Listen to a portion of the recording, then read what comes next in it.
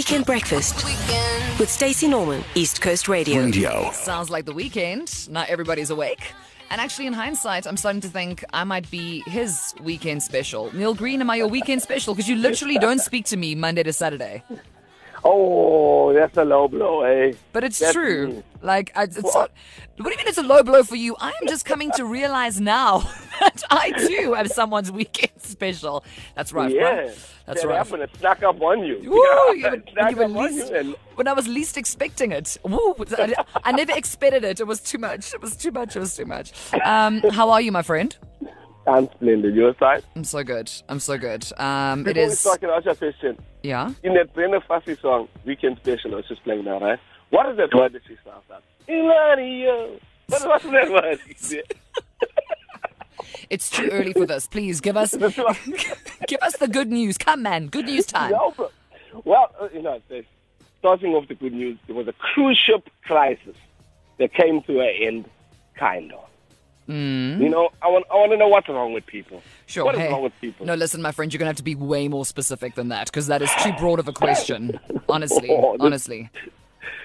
Listen, let me break down the story. There was a cruise ship. This is in Cape Town now. This week. It was starting on Thursday, and it couldn't dock. It couldn't come into the dock for safety reasons for 2 extra days. Okay, so it arrived 2 days later than it was supposed to. All right. Okay, so that is a long time. But are you saying that people shouldn't have been worried? They should have just been living their best cruise ship lives and taken the extra 48 hours? Yeah. Well, they were fed and stuff. I'm not saying they shouldn't have been worried. Like, don't get me wrong. I understand it might have been a bit scary, not even for your family, if you were in contact with. What I'm saying is that they couldn't dock for safety reasons. That was big, and like people on board were mad. Oh, this is so crazy. It's so unprofessional. I'll never travel again with you guys. Blah blah blah. And okay, so firstly, as a Cape Townian, right? As a former Cape Townian, born and raised, right?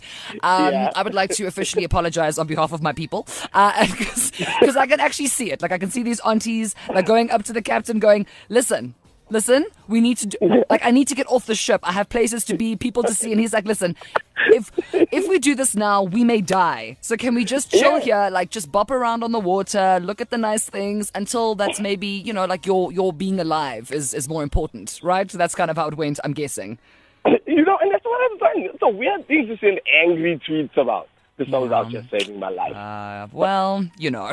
But I have to ask you, have you seen the Fyre documentary? Well, one of the two of them. Oh my gosh, I have. And you know what? There is a phenomenon that I have coined. It's called the she's, okay? Second-hand embarrassment.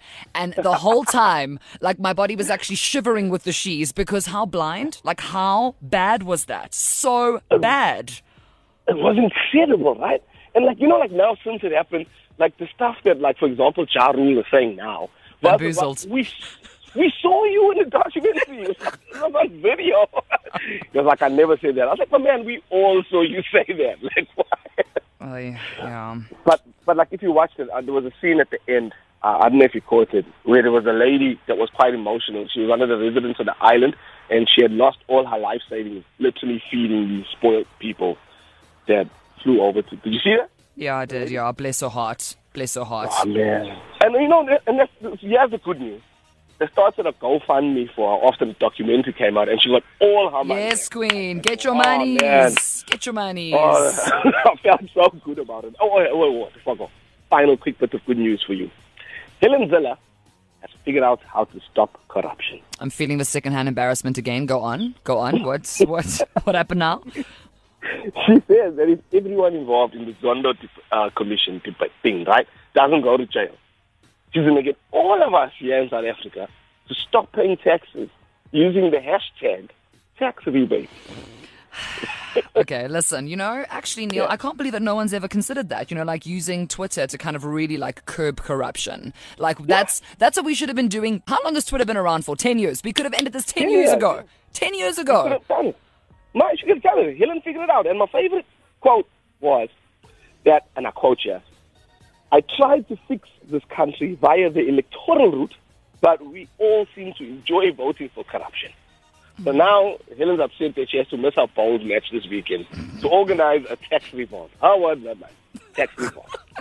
Well, listen, I am on board. I will be very excited next time I go and get like my toes did, and I tell my stylist I'm not going to pay that 15% because Auntie Helen Ziller said it's okay, right? So we are ending corruption together. No taxes for you. No taxes for you. 15% on these paraffin-soaked toes. Neil Green, thank you. You are a superstar. We'll catch you later between 2 and 6 on an Old School Sunday. For sure. Thanks so much, Stacey. Have a good one, man. Cheers, babe. Stacey Norman, East Coast Radio.